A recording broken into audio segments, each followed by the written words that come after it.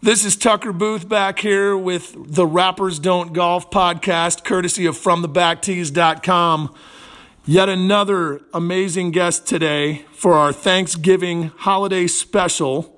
I've got the man that they call the man of many games. Terry Gannon grew up in Joliet, Illinois, and eventually went on to play for the North Carolina State Wolf Pack, which was named the Cardiac Pack, which miraculously won the 1983 NCAA championships in a massive upset over Houston.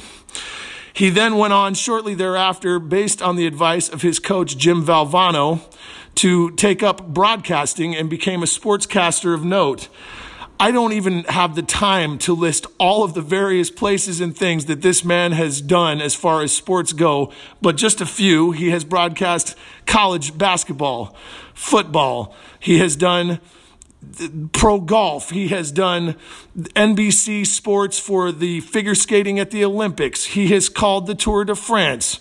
He has called the Belmont Stakes. I could go on, but I'm going to go ahead and just hand it over. Terry Gannon, thanks so much for being on our podcast today. How you doing?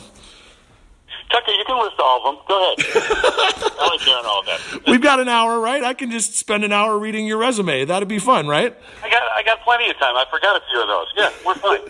No, it's good to be on with you, and happy holidays, my man. Yeah, thank you, man. So I guess we'll start by just saying, could you please flesh out this prestigious broadcasting and sports resume that I just began to vaguely outline? Can you tell us some of the many things that you've done and kind of the highlights, in your opinion, of your career?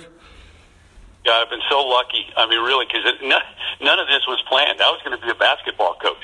I mean, my dad was a basketball coach. I grew up, that's all I wanted to be. Played for Jim Valvano at NC State, dream come true. We won a national championship. And then I was an assistant coach for Jim Valvano. And that first year, it kind of all came together. All at once, I had a chance to go play basketball in Europe. Didn't quite make the NBA. And at the same time, Jefferson Pilot and Raycom, who did the ACC basketball package, came to me and said, you know, we've interviewed you a lot. You're really good on TV. I think you'd be good. You want to give it a shot. And so I went in to talk to him, and he kind of, in 30 seconds, talked me into going after a career in TV and said, if you ever don't like it or you stink, come on back. I'll hire you as a coach. And, 30-some odd years later, I'm still doing this, and I've done things that I never thought I'd do. Early on, I signed with ABC at some point, and it just took off from there, and it was part of that Wide World of Sport. Wide World of Sports was still a show on the air, and so all the people, the producers, the directors, the camera operators, everybody that I got a chance to work with early, those were people who helped really start the sports TV industry with Roone Arledge at the Olympics and Wide World of Sports all those years ago, and so I learned from the best, the guys who and girls who created it, and it was something that I won't say I fell into it. You got to work your rear end off, but the fact is, I didn't map it out. It wasn't my goal. I didn't say in 2 years I want to get here, 3 years I want to get there. I just took every opportunity that came my way and was willing to, and I ended up doing figure skating in Tokyo, and then mountain biking in Vail, and ski flying in Slovenia as a part of Wide World of Sports, and the World Cup. And you get a new sport, and the first thing you do is you go buy like rugby for dummies, right? You start at the ground floor, and you just learn that sport, and somehow you hope you pull it off by the time you go on air. Now, I read that you have had mentors that are obviously some of the titans of sports broadcasting. You had mentioned that Al Michaels and Harry Carey in the early years at ABC's Wide World of Sports were big influences on you. Maybe tell us a little bit about some of that, and maybe any other of these wonderful mentors that might have helped you along the way. Well, Al Michaels and Harry Carey usually are not mentioned in the same breath. I mean, they're a little bit different. The Harry Carey part of it, and years ago somebody asked me this question, and Harry Carey was the first guy to come to mind because I grew up in the Chicago area, and for a long time he was the White Sox announcer before moving over to the Cubs, which most people know him around the country as a WGN from the Cubs, but I was a White Sox fan, and he was the ultimate fan. I mean, look, you're not taught at the highest level to root for a team one way or another. In fact, you're taught not to. But he was the White Sox announcer, and he was rooting for the White Sox, and he was real. He was authentic. He was in the moment. Now, he also had about 7 Budweisers by the 6th inning. That's okay. Different animal. We're not able to do that anymore. So, but he was a huge influence on me as a kid growing up because I was a big White Sox fan. And then Al is just Al. I mean, to have an opportunity just to work the Olympics and be around Al and watch him or whatever he's doing. I mean, he's there's nobody better, I think, ever than Al Michaels. And so once I became a broadcaster, and early on I got a chance to work with Brent Musburger too. And I did, because I started as a color analyst in basketball. That was my first gig. That's it, which makes sense. I was a basketball player. And I actually was teamed up with Brent Musburger on ABC games for a couple of years, spotty. Now, that wasn't his regular partner on the air, but I got to do several games with him. And I also traveled the year that my coach, Jim Valvano, had cancer and was working still as an announcer. He was Brent Musburger's partner, and I would go to certain games that year just in case he was not physically able to step in and do the game. And I learned a hell of a lot from Brent and watching him. And then eventually I made the switch in basketball. I had already done so in other sports, play-by-play, but I switched from a color analyst to a play-by-play guy in basketball. And having worked with people like Brent, you take it in, you watch, you observe when you're young, and you watch how people handle this situation or come on the air, how you play off of a scenic here, a tease, inside the building, create the excitement, bring people to the arena, and all of that stuff I learned from those guys when I worked with them early on. Well, you mentioned Coach Valvano, and of course, I've got to bring him up early and often in this interview. Being someone that has been so close to him and that obviously shares this chapter of NCAA basketball history with him, maybe kind of get in the time machine with us, Terry. Take us back to NC State. I don't know how far you want to take us back, but tell us a little bit about that experience playing basketball for obviously one of the most legendary and iconic coaches in Jim Valvano. The championship run, the improbable win over Houston with their mighty team that year, and then a little bit about how Coach Valvano got you into broadcasting, because I know you give him credit for being the one that encouraged you to make the switch from basketball dreams to broadcasting. Well, I grew up in the Midwest and got recruited by Midwest teams, Marquette, the Big Ten teams, and all throughout. He came in for a home visit from NC State, walked in the door, and 5 minutes later with my mom and dad there, I was going to NC State. I mean, he just takes over a room. If you've ever been around someone who walks in and takes over a room, that was Jim Valvano. He had that kind of presence. He had that kind of personality still to this day. And all the people that we meet in our business and in sports, he is the smartest, funniest, most enthusiastic person I've ever been around, hands down. He just lived every second, and he used to joke, and sadly he passed early in life, but he used to joke on my tombstone. What I wanted to say is, I, James T. Valvano, being of sound mind and body, spent it. And that's what he did with every second that he ever lived. So you're in a room with him, and you're challenged to bring your A game. You're in a conversation. He'll make you look bad if you don't bring your A game to that conversation every single second. So he was one of those motivators who, he was a great speaker, and the SB's speech, which most people have seen. Sure, that was him. But he was like that all the time. I mean, if I only had an iPhone back then to tape the pregame speeches and the halftime speeches, I'd make a lot of money now just selling those. And so to play for him, I think there wasn't another coach who could have taken that 1983 NC State team, which were huge underdogs, and we won so many games in the tournament, the ACC tournament and the NCAA tournament, with huge comebacks or buzzer beaters or upsets. It was because he made us believe in his own way that we could not lose. You got to the last 3 minutes of game, and you just knew you were going to pull it out somehow, some way. So fast forward to me having a chance to go into TV. It was because of him. And, yeah, he did talk. I mean, I came in and I had those options, and in about 30 seconds, he said, Terry, you're short, you're slow, you can't jump. Who are you going to be, Walt Frazier? Get on with your life. That took care of my professional basketball career. And I said, well, what about TV? And he said, well, go do it. If you stink or you don't like it, you come back. I'll hire you. I said, well, that's pretty much it then. We kind of mapped out my life in 30 seconds. Yeah. Hey, I got a phone call. I got to go. So, and that's how I decided to go into TV. But he gave me opportunities too, and he would talk. I still miss him to this day, all these years later, picking up the phone and saying, hey, did you see the closing ceremony at the Olympics that we got a chance? I got a chance to host. What do you think? And he would always be honest with me, and he would never hold back. And that idea of why not is, somebody's got to do it. Why not me?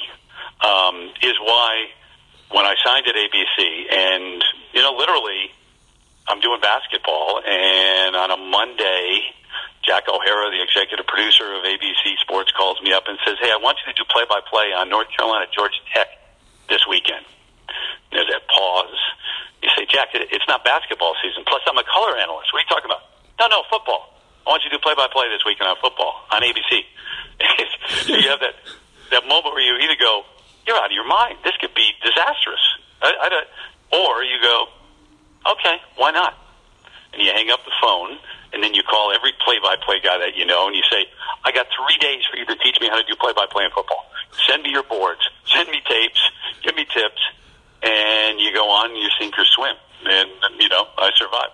Same thing with figure skating. I mean, I never thought about doing figure skating, calling figure skating. And I got a call on a Tuesday and said, hey, next week I need you to go to Tokyo and call figure skating. And I'm like, well, I know who Peggy Fleming is. Beyond that, I really don't know anything. Oh, you'll be fine. Study up. By the way, you got a tux too, right? Because they wear tuxes and things. Oh, yeah, I got a tux. You get off the phone, you go rent a tux for the week. You don't own a tux. Kid from Joliet, who's got a tux? And you go and you sit next to Peggy Fleming and Dick Button, and you call a figure skating event. And years later, I'm working with Tara Lipinski and Johnny Weir and doing the Olympics in figure skating. And you just shake your head sometimes at how you get from point A to point B. But for me, and it's not for everybody, but for me, it was the willingness to say yes to all those different opportunities that came along and not necessarily map out step by step everything I wanted to accomplish. I had dreams, but I didn't have short-term goals because it would have, looking back, it became apparent it would have limited me. If I say, okay, I want to get here, then there, then there. Actually, I would have limited myself in all the opportunities that have come my way. Well, you seem like an incredibly malleable guy, not only in the sportscasting world, but also with coachability, because, most kids at that age coming out of college fresh off a humongous ego boost with a national championship, the way you guys won it, I don't know if they'd be willing to take coach's advice like that and just roll with it in 30 seconds. I mean, the thought that you were so willing to follow his direction shows what an amazing coach he must have been, but also how flexible you are. You never met Jim Valvano, did you? Yeah, I guess not. I mean, seriously, he was that kind of person. When he told you something, you believed it. We came in the locker room before Houston, who had Clyde Drexler and Akeem Olajuwon, two future Hall of Famers. They had three other number one draft picks. They were ridiculously talented. And for 2 days, Jim Valvano had talked to the media about how we had to hold the ball. We had to slow it down. And in fact, he said back then he didn't have a shot clock. If we get the opening tip, we might not take a shot until Tuesday morning. So that's what we heard him saying to everybody. And you come in and you sit down in the locker room. Everybody's so nervous. There's been 50 million people, at least back then, watching this game. And Monday night, for the whole thing, it can change your life. And you're sitting there, and he finally walks in the locker room, and the entire scouting report is up on the board. And he reaches over, paces back and forth, and he grabs the eraser. And he erases the entire scouting report. Everything we're planning to do. Zone defense, man defense, how do you guard Olajuwon? What are we going to... Erases it and throws the eraser away and turns around and said, if you think we're going to hold the ball in front of 50 million people for the national championship, you're out of your mind. We're going to go out there and kick their ass. Everybody jumps up. It's like a movie, and we're jumping up and we're yelling and screaming, and we bust through the tunnel and we go down for the warm-ups. And the thing is, he knew that the one thing we needed to hear was that he believed in us. He believed that we were going to win. And by God, they could have told us you're going out there to play the Celtics. If he told us we were going to win, we didn't know how, but we believed we were going to win. And that kind of person, that kind of personality, that's how he was in life. That's how he was with everything. He was into everything. He had businesses. He had a sculptor on staff who did the first Kentucky Derby winner, the statue out in the paddock of Churchill Downs. That was his artist who did that, his sculptor who did that. He was an English major who would quote all the great poets and writers and historians in halftime speeches. Part of the lesson he taught us all was that it's not just basketball. Your life should not be just basketball. And years later, I think that's still true with the most successful people out there who are athletes or coaches or involved in sports. Well, and you graduated from NC State, if I'm correct, with a history degree, so you're not a one-trick pony in college. You were not somebody just there to play basketball. And obviously your history degree comes in handy with all of these different sports that you call. I guess before we move on from Coach for a minute, obviously without getting too deep into it, Jim is known as someone that is incredibly inspiring because of his battle with cancer and also setting up the Jimmy V Foundation, which obviously raises millions and millions of dollars for cancer research and helping to battle cancer currently. How involved were you with him down the stretch of his life, and how involved are you now with the Jimmy V Foundation and its efforts? I go to a lot of different functions for the V Foundation. I'm involved heavily. But back then, when he was dying of cancer, and sports fans know, they've seen the thing with how close he got to Mike Krzyzewski during that time. And he was in the hospital at Duke, and Mike would go visit him, and he did, and they became very close. But a number of us would. I went to visit him in the hospital, spent time, and he was in really bad shape. I mean, he had tumors all over his body. He would be in such pain that he had a button for the pain relief, and he didn't want to press it. He wanted to be awake in it, but he'd have to do it, so he'd spend time. He'd be out for a while and he'd come to. But every waking moment as he was dying of cancer was him getting across to his friends and the people who were around him of what he wanted to do to set up this foundation to maybe not save him, but save his daughter's lives and save your daughter's lives and your son's lives, and down the stretch, to not accept it as a fact of life that you get cancer and you die. And so he would say, Terry, I want you to do this. You got to go do this. Frank's going to do this, and Mike's going to go do this. And that's how he created the V Foundation for Cancer Research, and then went to the ESPYs when he could barely make it. I mean, really, I don't know how he made it to that place that night and to get on stage. And then once he got a mic in his hand, he could be taking his last breath, and something would happen to him, and he was on, and he would take you there, and obviously did with that speech and inspired so many people. But that was a big night in the creation of the V Foundation because ESPN got behind it, so many big entities got behind it, and now it's raised, years later, hundreds of millions of dollars and built wings on hospitals and funded so many different avenues of cancer research, and, by the way, saved his middle daughter's life, who got breast cancer, who was treated, and she was treated at one of those hospitals that was funded and built by the V Foundation. So in those times when he was at his worst physically, he was Jimmy V. He was doing what he does, and he created all of this at that time, and it's some kind of success story, and still, it's not done yet. It's, obviously cancer is still something that touches us all, and so one day. Well, that's amazing. And anybody listening, obviously it's not hard to find information on the V Foundation, and I encourage you to look it up online or elsewhere if you're interested in helping support this wonderful cause. So, okay, Terry, let's shift gears a little bit. You're now officially a broadcaster. You've gotten all of these different opportunities that you described. You're starting to get your sea legs with all of this. Now, at some point, I know you transitioned from ABC and ESPN, where you were kind of early on in the early 90s, to working with the Golf Channel.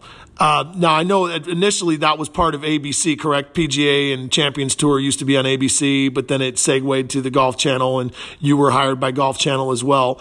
Now, since this is a golf podcast and all these listeners surely see you calling these golf matches week after week, when did that become kind of one of your bread and butter things? I know it's not your only bread and butter thing, but when did that kind of become something you knew that you were especially astute at? And was golf something you always did through life and were always interested in, or was it yet another thing like figure skating that you kind of figured out along the way?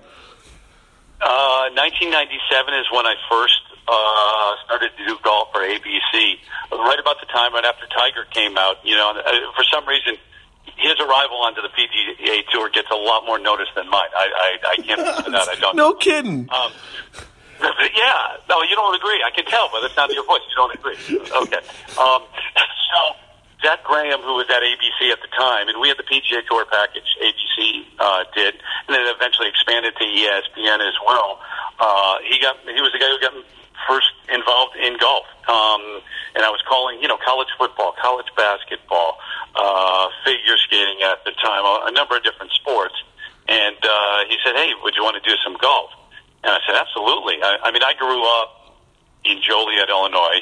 Yes, at the playgrounds playing hoops every day, but also would go out with my friends and play the public courses there in Inwood and Wedgwood and what's that? Woodruff? Yeah, Woodruff. And my dad, who was not only a high school coach, but also just a sports guy. I mean, they lived for sport. It was his life. And he was the typical on the weekends, go have his foursome, with the guys, and maybe $1 or $2 on the line, or a beverage or two. And I would go out and ride with him and bring a couple of clubs, and every once in a while he'd let me get out of the cart and hit a shot into a green and this and putt.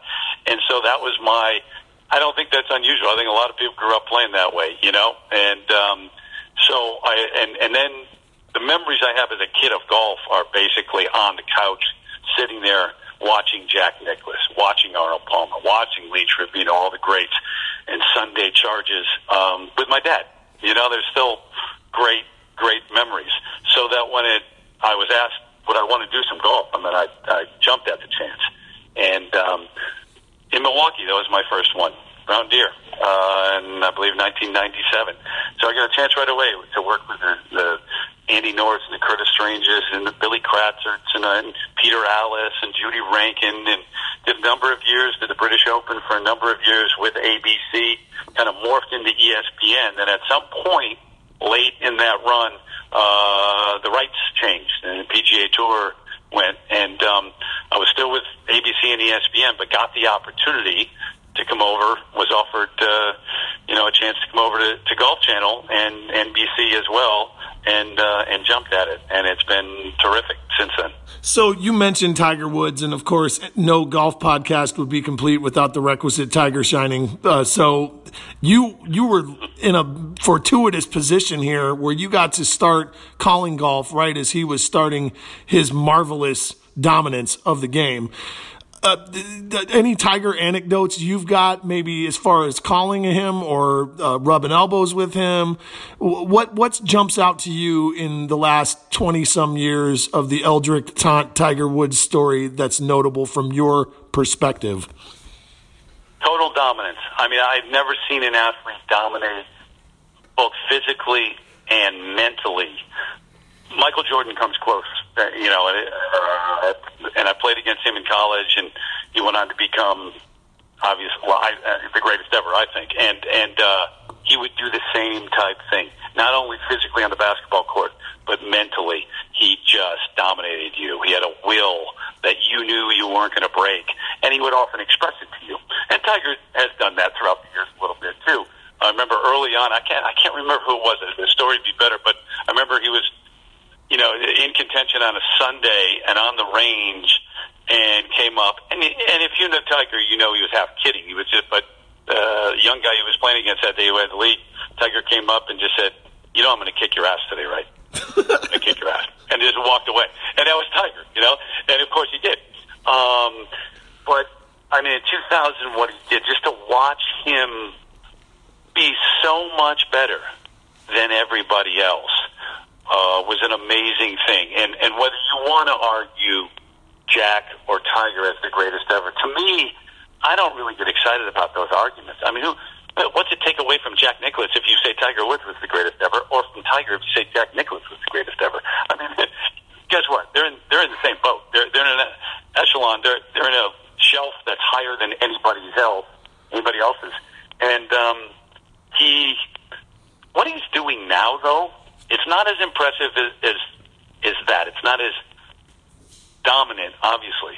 But in some ways, it's almost as impressive to watch a guy lose it all, go through what he did, and physically, a couple of years ago, he came in and sat next to Faldo in the booth and did some TV, and he could hardly get out of the chair. And when he left that day, I kind of looked at Nick, and Nick looked at me, and we're like, "Man, this might be over. And I don't think he's coming back." And so to win a major, to win, I'm not going to doubt him from this point forward. Can he catch Jack? Who knows? He might. I really am not going to say he can't do anything at this point. So you talk about the Tiger and Jack debate, and I'll just fire the question at you in a new way. What would it take for Tiger to officially end the debate that he is surely greater than Jack? Is it simply 19 majors? Is there any other way that can happen, in your opinion? What's it going to take? Put it this way. I think there will still be people out there who will, I don't know about 19, if he catches it, you know what I mean? Because then he's got the number of wins that he has overall. You certainly could shut down the debate with that added to it if he caught Jack. But the only way you're going to stop the debate is if he at least does that, which is not bad. Debate's not bad. Arguments aren't bad. I kind of enjoy arguments. You have them in other sports, college football, and who should make the playoff, and used to be who should be number one or number two in the polls. So, but I think, just for me, moment in time, take the moment where each player was most dominant, that talent, that mental side of it. They both had all. They had everything. But I think you can make the case that Tiger is the greatest of all time. But then, of course, the other things come into it, longevity and what you do over the course of time and everything else. So, but there was a time when he just not only hit it farther than anybody else and overpowered him, but he made every single putt that he needed. Every one. And some that, you'd say, no way he's making this, and he does. So. Yeah, I hear that. And you've already said you think Michael Jordan is the greatest basketball player, so we know where you err on the LeBron and Michael debate. But I want to just briefly touch on Michael because you brought up yet another name that was on my list of people I wanted to ask you about. Now, you guys played against my hero as a child, which is Clyde Drexler. I'm originally from Portland, so Clyde was my hero as a child. You've played against Michael Jordan. You've played against Hakeem Olajuwon. These are Hall of Fame names. Who was the most fun to play against? Who was the most terrible to play against? Give us a little bit of some of the people that you've actually competed against in hoops that you consider to be the most memorable. Well, the most fun was Clyde and Olajuwon because we played them once and we beat them. So that's it. National championship. I'm sorry about that, but In your face, Clyde. I take that back. Clyde actually left, and Olajuwon was still there, and we played Houston in the first game of the year. The next year was a tip-off classic in Springfield, and we had lost three seniors who were our stars. Spud Webb came in, and he was my backcourt mate. We played the backcourt, and we beat Houston the next year. Now, they didn't have Clyde Drexler, and they weren't quite the same team, but we beat Olajuwon again. But Michael was one of those. You knew how he was a player of the year in college basketball. So for everybody who says, well, he wasn't that good in college, no, sorry. He was great in college. What he became in the NBA was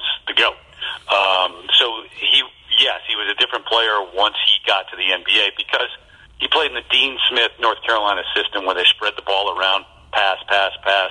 They didn't really let a James Worthy or a Sam Perkins or a Michael Jordan take over the game. Although when you got three names like that in the same team, yeah, you do spread the ball around a little bit. But he was.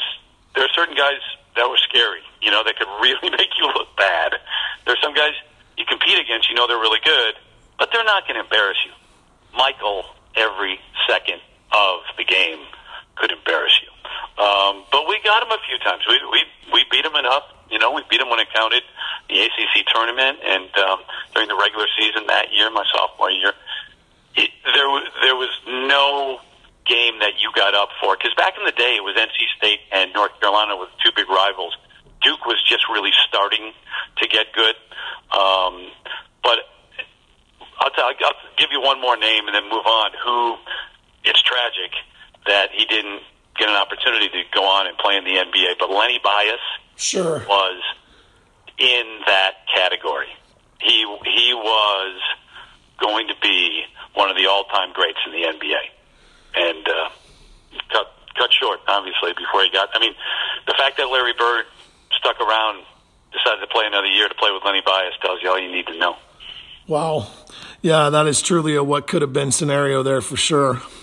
So, okay, I'm going to ask a broader question now about sports.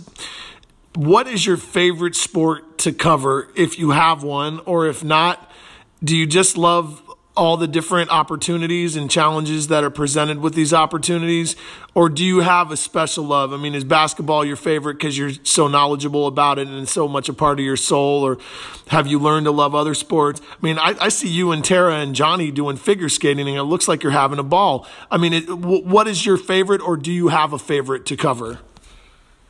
All right, I'm not going to, not that I want to dodge the question, I'm not going to give you my favorite, but I'm most comfortable now in my career sitting in the booth covering a golf event and a basketball game. A basketball game is natural to me because I grew up with it. I was more than anything a basketball player. I played baseball, played golf, played all different sports growing up, but I became a basketball player.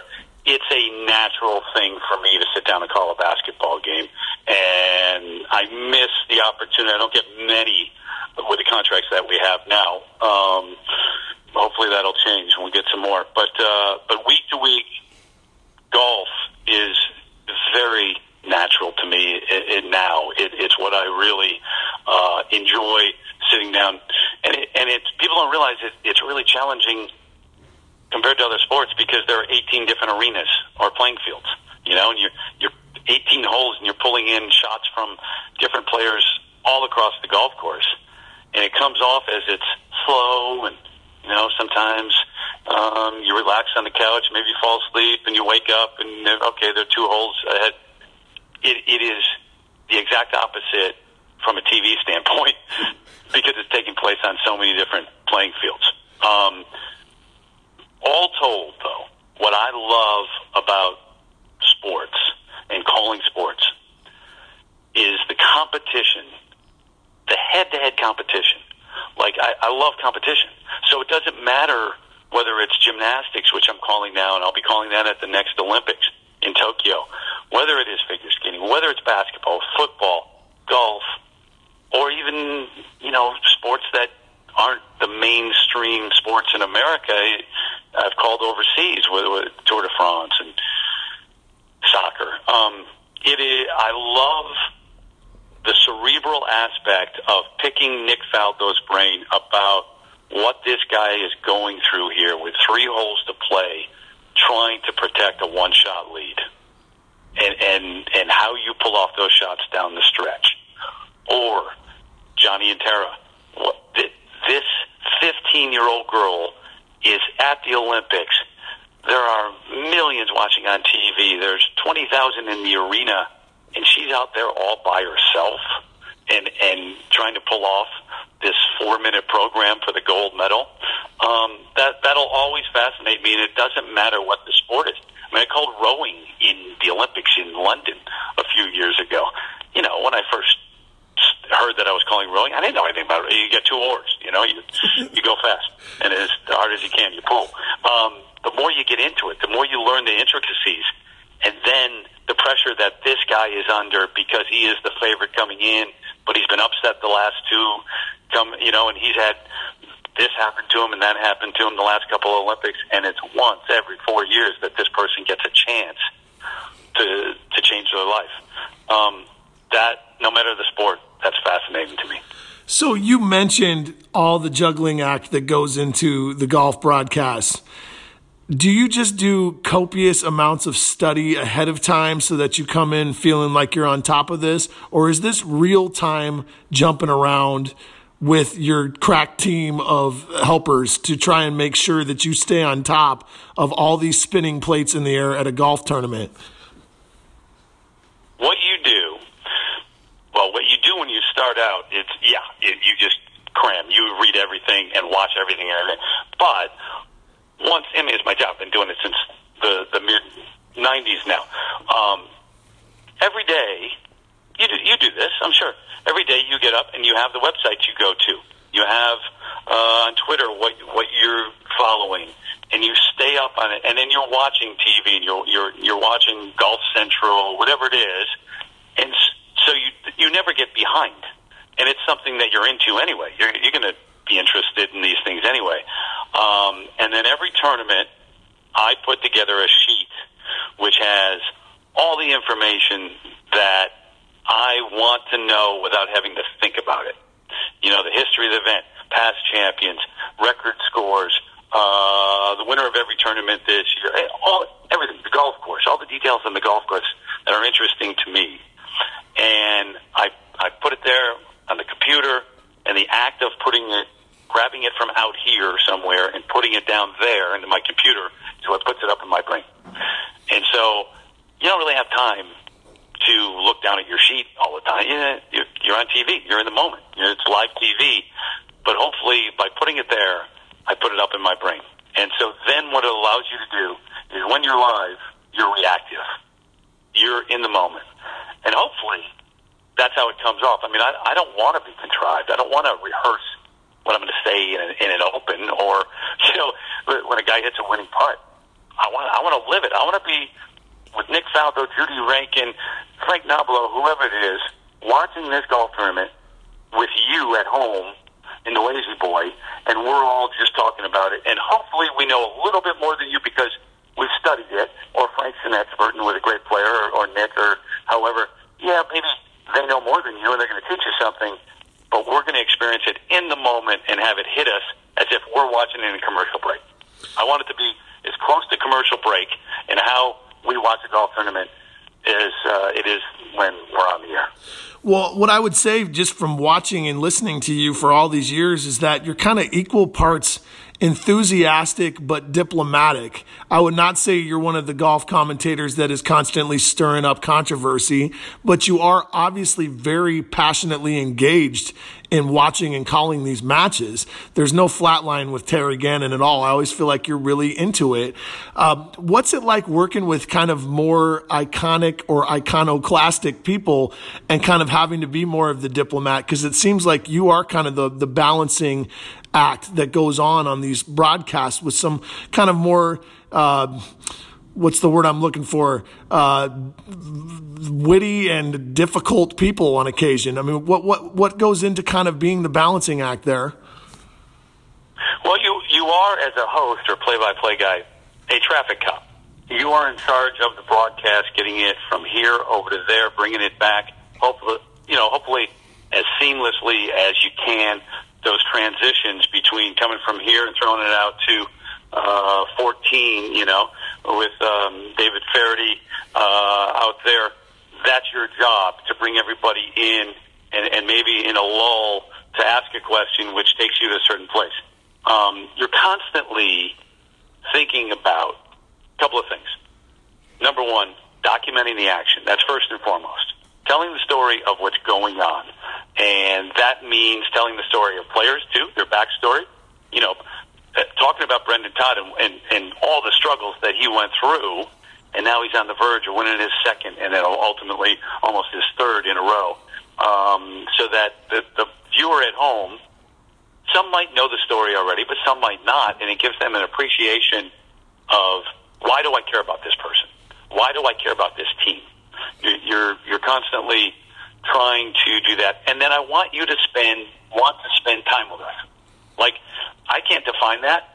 I can't tell you whether that means livening up the atmosphere or not telling a joke, but seeing the humorous side of something or taking you deeper on a certain subject. I just want to make you want to spend that time with us and not click and turn somewhere else. And not artificially, because that's the last thing I want to do is be hyping something unnecessarily or have you sense that I'm not entirely in the moment with integrity.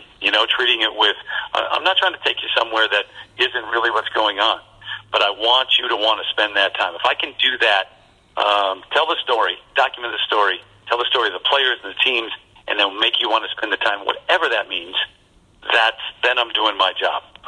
And that means knowing when to pick the guy next to me's brain, the expert, whoever that might be. I mean, hey, Kurt, you played this golf course back in the choice he just made, the decision he just made, does that surprise you? Are you okay with that choice, whatever? And you don't shy away from controversy or taking them down a path where they're going to really express their opinion, even if it's a negative one. You want that. But I'm not going to do that just to be negative.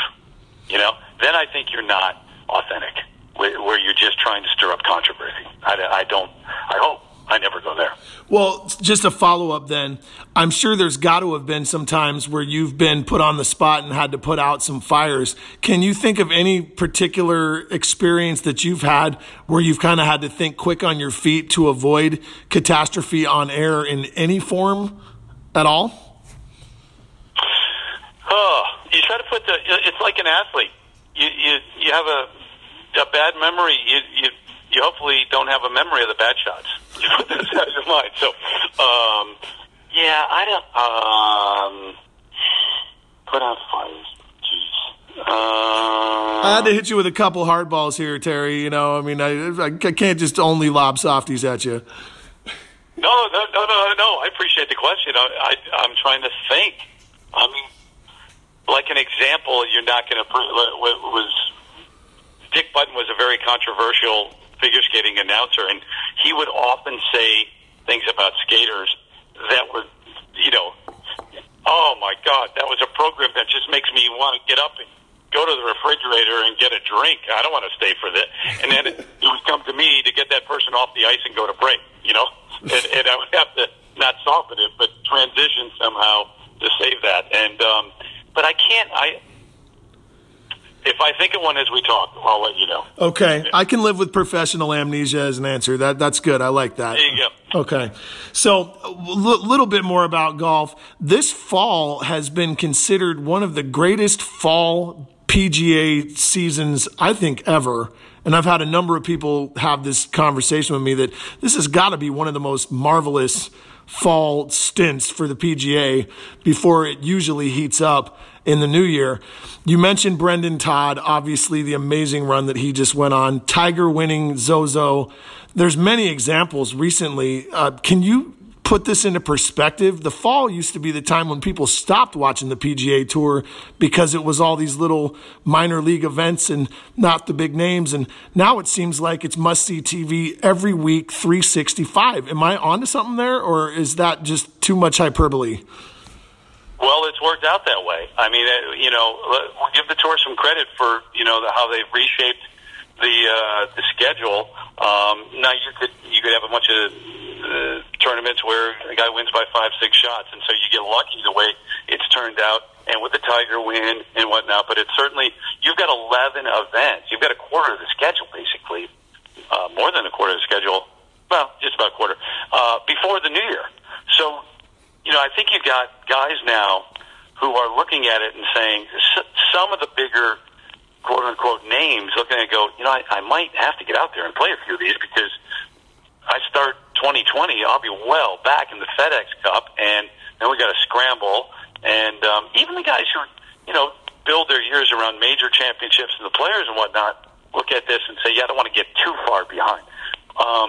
So I think that general way of thinking has taken a while to take hold through the years of the FedEx Cup, but it has now, especially with this many events in 2019 before the turn of the calendar.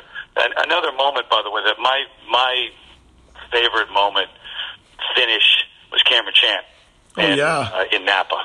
I mean, anybody who has someone who's losing a loved one, and especially someone who taught you the game and is responsible for you even being out there, who's an hour away, you're going back and forth, you just find out right then that they're basically going to pass. They're going to pass away soon. And to go and win, I mean, that is just...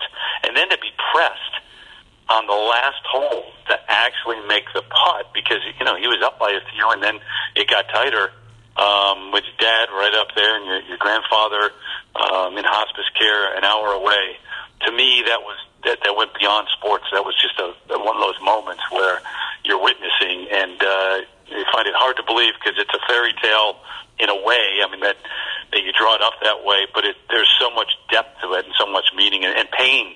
In that same moment, there was so much pain, and the tears were both of joy but also of sadness. That was the most meaningful moment for me of the fall. I was watching that with my dad, and we both wept watching that. I 100% agree. I don't think if you have a loved one in your life that you've been close to and that has shaped your life, that you don't feel what Cameron felt right there. I agree with you 100%. Well, when he made the putt, and you know, you react as an announcer, you react, but then it was just like, shut up and let the pictures play. There's nothing you can add to this than the real sound, the real pictures of what was going on. And the other aspect of that, from me sitting there, I was getting choked up. I mean, in that moment, I'm fighting back tears, and it was some moment. Well, that's really special that you get to be a part of so many of these amazing moments and these profound moments for people. I know every golf lover, every golf analyst, every golfer loves to expound upon why they love golf. I think I'd be remiss not to ask you that question with your perch that you get to sit in every week to watch it and be a part of it.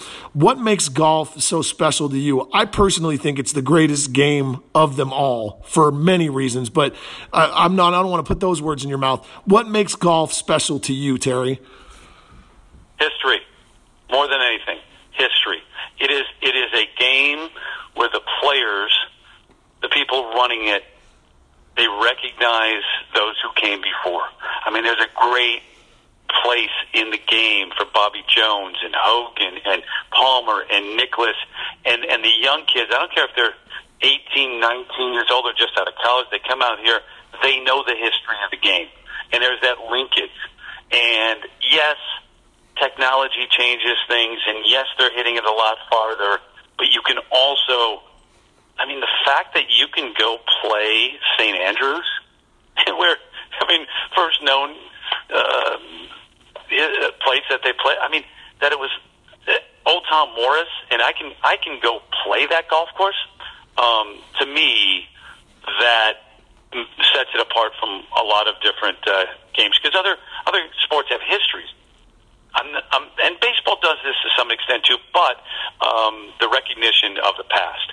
The other thing is, for me, golf, the fascinating mental side of it. It 99% of the time that you spend on a golf course is not actually spent in the activity of golfing, the swing, the putt. It is the time spent in between. And both the challenge of mentally figuring out what you're going to do with the next shot. And I try, I'm going to apologize to anybody out there if they ever hear me talk over a caddy player discussion. Sometimes we have trouble hearing it. You might hear it better than we do, and so but every time there is that discussion, I'm trying to shut up. That's what I'm trying to do, because that's actually some insight into what the player is thinking and the advice he's getting. But then the mental side of it from a pressure standpoint too, trying to spend that time when you walk from your tee shot, from teeing off, down to your second shot, what is going on in your mind? You know, say young Kim, just the last LPGA Tour event that we did. I mean, she's got a big lead. She's up by 5 on Saturday at some point, then by 3 coming down the stretch. Well, she ends up missing a putt, almost missing a par putt on 17, which is an eagle hole. And then she comes to the tee at 18 for the largest purse in women's golf history. And now she's tied. And having to get it back together, and just the look on her, and it was a long walk between 17 green and 18 tee. That mental, what is going through her mind in that moment? It's unlike basketball, it's not reactive. You know, I remember in the championship game, there was a timeout taken with 54 seconds left, just under a minute, and we're tied, and we're going to set up our last possession. I remember in the timeout thinking, Lord, don't let me be Freddie Brown, who was the guy the year before for Georgetown who threw the ball to James Worthy, who was on North Carolina, cost them the game. But once you inbound the ball, you don't even think about that. You react. It's a reactive thing. Golf doesn't give you that. You decide when you're going to hit the shot, and sometimes it is hard to stand up there and actually go ahead and do it. Yeah, no kidding. Well, that's a great answer. I really appreciate that. I've only got a couple more questions for you today, Terry. These are kind of my go-to hardballs now. Michael Whalen, the former architect of the Golf Channel, says that every interview that he's ever had, he wishes someone would ask him, what's your greatest regret? I know that's not a fun question, but Terry, what's your greatest regret that you have as far as your life in broadcasting, pretty much whatever you want to make it? What's your greatest regret? First of all, congratulations on your story. Your profile is outstanding, and I tell anybody, please go read what you wrote on Mike Whalen. That was outstanding writing. Thank you, brother. Appreciate that. That's a compelling story. Well, I've had a great run, and it continues. I don't want it to end anytime soon. The one thing that this job does is it takes you away from your family a lot more than you would like to be away. And I've spent the better part of the last 30 years talking about on TV other people's kids while mine were at home. And thank God I have a wife, their mom, who has been at home taking care of them. And I get off the road, you come home, and, you make that time you have at home as special as you can. But I do regret missing dance recitals and basketball games and soccer games through the years, and even a graduation or two, because I was on the road working. And I would love to get that time back, but you make the most of it, and I have no complaints. I have that regret, but no complaints, even with the time spent away from the family. Okay, so now on the flip side of this, what is your greatest aspiration still? If Terry Gannon was making a wish list for what you wish you could still accomplish in your life, whether it be professionally or personally, what would the biggest wish be or the biggest aspiration be on your list? I don't want to limit myself. Now you're asking me to limit myself. Years ago, if I do that, then I'm going to turn down opportunities that weren't on that list. Now, you know what? To be honest, I want to keep doing this as long as I can do it.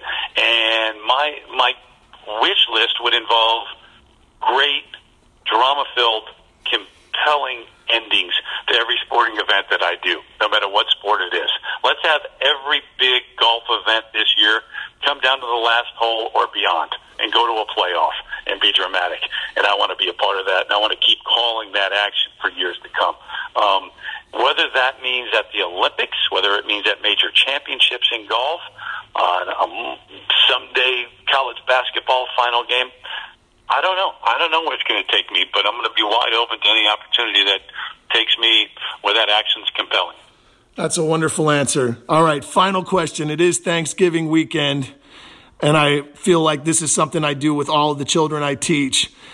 what are you most grateful for this year? I mean, there are obvious answers and there are probably answers we didn't see coming, but any gratitude list you'd like to put out there on this Thanksgiving weekend? Man, every moment that you're around breathing is one to be thankful for. But I'm thankful for health and the ability to get on an airplane and go to games and golf tournaments every week. I think the rest of the golf season, we might be thankful at the end of that too, because you got Tiger back playing and winning, and you got President's Cup. I'm thankful for a chance to go to Australia. I'll be going to the Royal Melbourne and covering the President's Cup for NBC and Golf Channel. And it's going to be a hell of a year, I think, in golf. So I'm thankful for that and the major players who are out there making it so. Well, I am thankful that you spent this hour talking with me and our listeners. Terry, thank you so much. Any final shout-outs you'd like to make? Anybody that you'd like to give credit to before you get off the air, or are we done here? No, thanks, man. I appreciate spending the time. It was a good time right here at the holidays to catch up and then go down memory lane a little bit, too. So thanks. Appreciate it. Well, this has been Tucker Booth with Terry Gannon on the From the Back Tees Rappers Don't Golf podcast, Thanksgiving edition. Thank you once again, Terry Gannon. Be sure to check him out every single week with the golf coverage. Like he said, President's Cup's coming right up. Be sure to tune in, and you'll probably see him at the Olympics and lots of other places. But, Terry, thanks again for being here, man. Have a good one. All right. Take care, Tucker. Thanks, man.